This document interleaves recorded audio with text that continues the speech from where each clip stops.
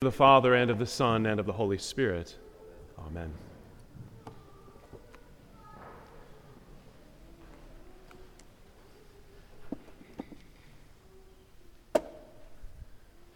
So if you happen to pass by that way, you might have noticed that the silver ceremonial doors there have been kind of blockaded and shut.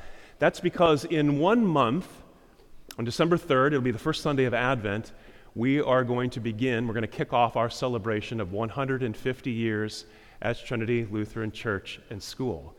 And we've got a whole weekend that we've got planned. Some more details on that will come. But we will begin that celebration with the opening of those doors as a symbol of this opening of our Jubilee year. So during the month of November, we're going to keep them shut in anticipation of that. And as we're anticipating that big anniversary, it can't help for me to flavor our celebration today of All Saints' Day. And immediately, what came to mind is this pretty familiar passage from Hebrews chapter 12. Therefore, since we are surrounded by so great a cloud of witnesses, let us also lay aside every weight and sin which clings so closely, and let us run with endurance the race that is set before us, looking to Jesus, the founder and the perfecter of our faith, who for the joy that was set before him endured the cross, despising the shame, and is seated at the right hand of the throne of God. Surrounded by so great a cloud of witnesses. All the saints of the Old Testament that Hebrews chapter 11 had just gone through a whole litany of them. All the saints in the 2 millennia since then, including all the saints in the 150 years of Trinity Lutheran Church and School. Back in 2020, one of our sisters named Rosie Hummer was called home to heaven, but before she passed, she told me that her grandmother worshiped in the feed store downtown where Trinity got its start, 526 Main Street. It's the 5-star dive bar today. It's where we got our start, downtown. Last night we had in church one of our sisters who just recently turned 95 years.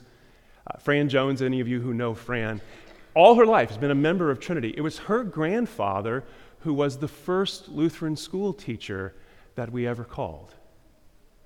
So some of these saints we still know by name or association, many more that we don't know anymore, but they're part of our story and they're part of this Trinity family. Cloud of witnesses. What a descriptive way to help us understand this great mystery. When we hear the word cloud, immediately we should begin to think of the glory of God. Think of Moses on top of Mount Sinai, or Jesus with Moses and Elijah and Peter and James and John on the top of the Mount of Transfiguration, and the glory of God came in a thick cloud. The saints are now in that cloud, in that glory of God, redeemed by the blood of Christ. But you see, a cloud also is a little, God gave us an illustration this morning, didn't it? A little foggy. It makes things kind of hard to see. It's hard to see this cloud of witnesses. If you think about it, the names and the stories that we know of the saints, that's just a fraction of the whole communion of saints. Sometimes I've seen it depicted in art this way in a couple of different churches I've been in, where they have this piece of art, and it's meant to be the communion of saints, and you've got the front row. And in the front row, you see the faces, because these are the named saints, the ones from the Bible and the stories of the church. But then behind them, as you go back, you can't see their faces. You just see their halos. Just rows and rows of halos and nimbus. See, those are the ones that we don't know. The ones whose names were never written down in the history books. It's probably the ordinary folks, people like probably you and me. I mean, think about it this way. Fast forward with me, unless Jesus comes again, but imagine 150 years from now, and it's Trinity's 300th anniversary. Is anybody going to remember us? I mean, my name might be in a list of pastors somewhere, but nobody's going to remember me. Let me ask you this. How many of you remember Pastor Schauhorn? Because he's still here. Okay. Those of you who've never met him, that's him, But how many of you remember Pastor Hepner? Raise your hand. Some of you. How many of you remember Pastor Barth? Couple of you. How many of you remember Pastor Deemer? He's the pastor that founded our church 150 years ago. See what I mean? Now, we live in a culture that wants a lot of attention. Everybody wants attention. They want fame. Look at me, look at me, look at me, right? And if that's your attitude, if you're wanting to look at yourself and you want everybody to look at you, when you think about what I just said, that makes you feel rather small and insignificant, doesn't it? But see, we're not looking to be famous. We merely want to be faithful. And we are looking towards Jesus. It's his story, and it's a great story. It's the greatest story, and we are a part of it. Again, I love this imagery of Hebrews 12. The idea is like we're in this arena, and we're on the field running the race, and the saints are in the stands, and there they are cheering us on. Don't give up. Keep going. Mielke, Mielke, go, go, go, go, go.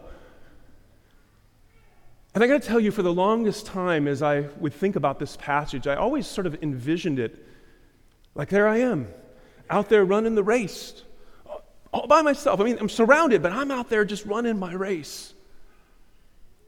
Because as a younger man, I would think about life this way, that I had my goals and my dreams and my plans, and they're for God, but it was up to me to go out there and run that race. And in a sense, that's true. I mean, nobody can run the race for you. We all have to run our own race. But there I was, running my own race and just striving to do the best that I could until someday, poof, I crossed the finish line and I made it. But the older I get,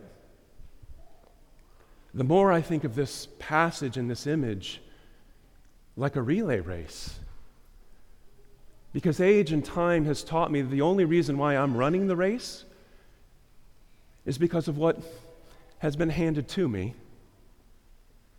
And my success will not be in my little individual accomplishments, my dreams and plans and goals, but rather in how well I'm going to hand this off to my own family, my own kids, Lord willing, someday grandkids, to all of you.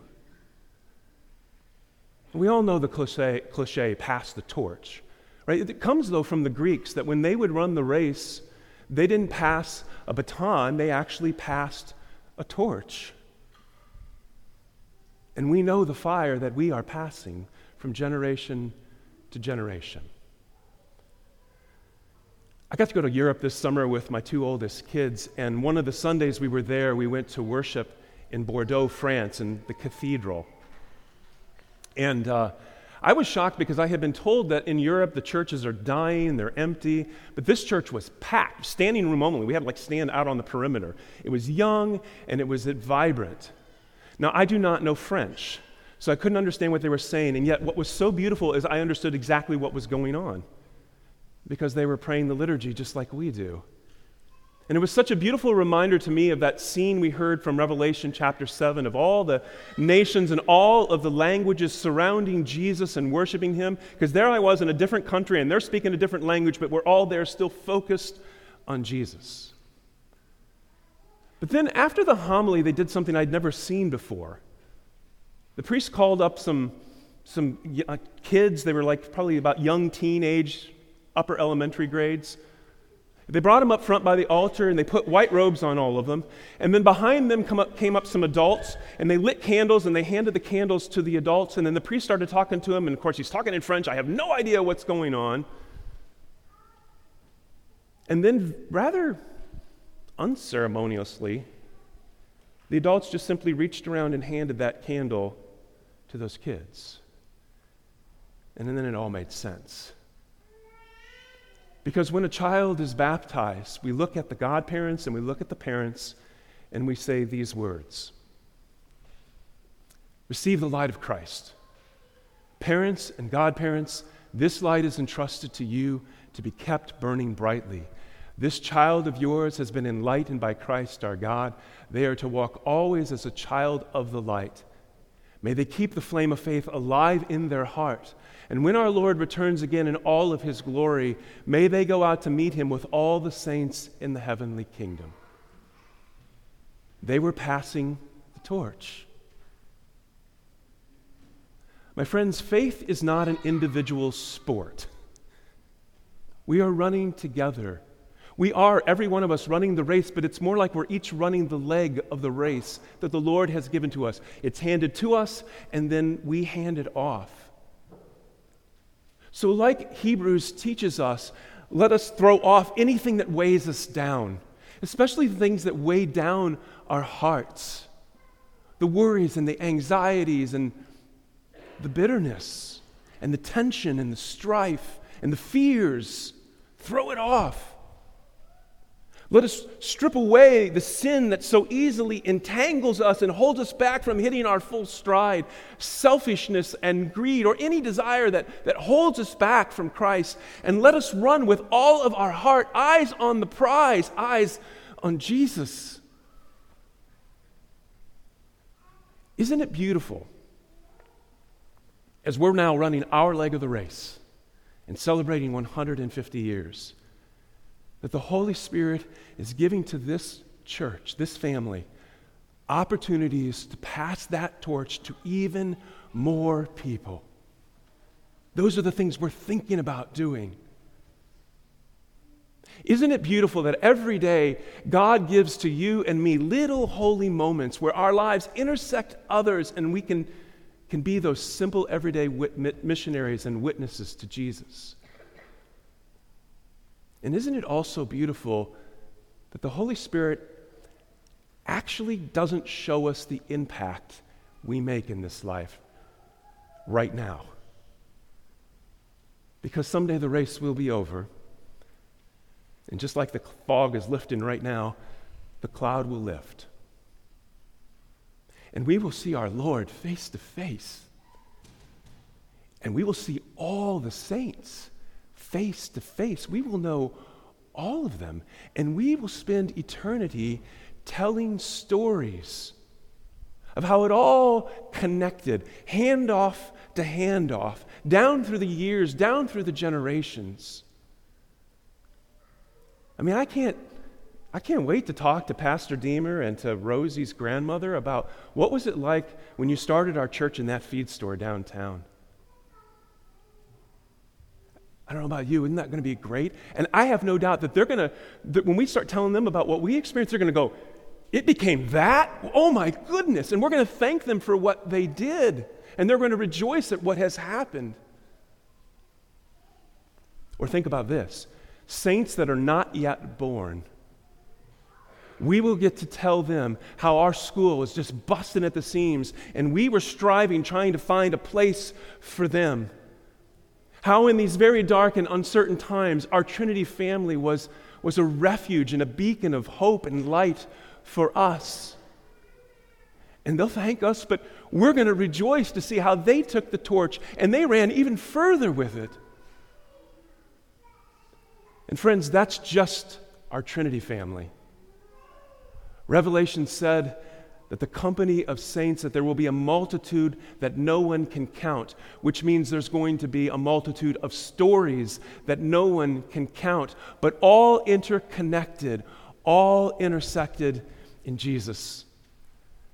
And our eyes will still be fixed on him in awe, in praise, in gratitude, because he did it all. Would you take a moment right now in prayer and just contemplate for a few moments what has been handed to you and what God's calling you to hand on?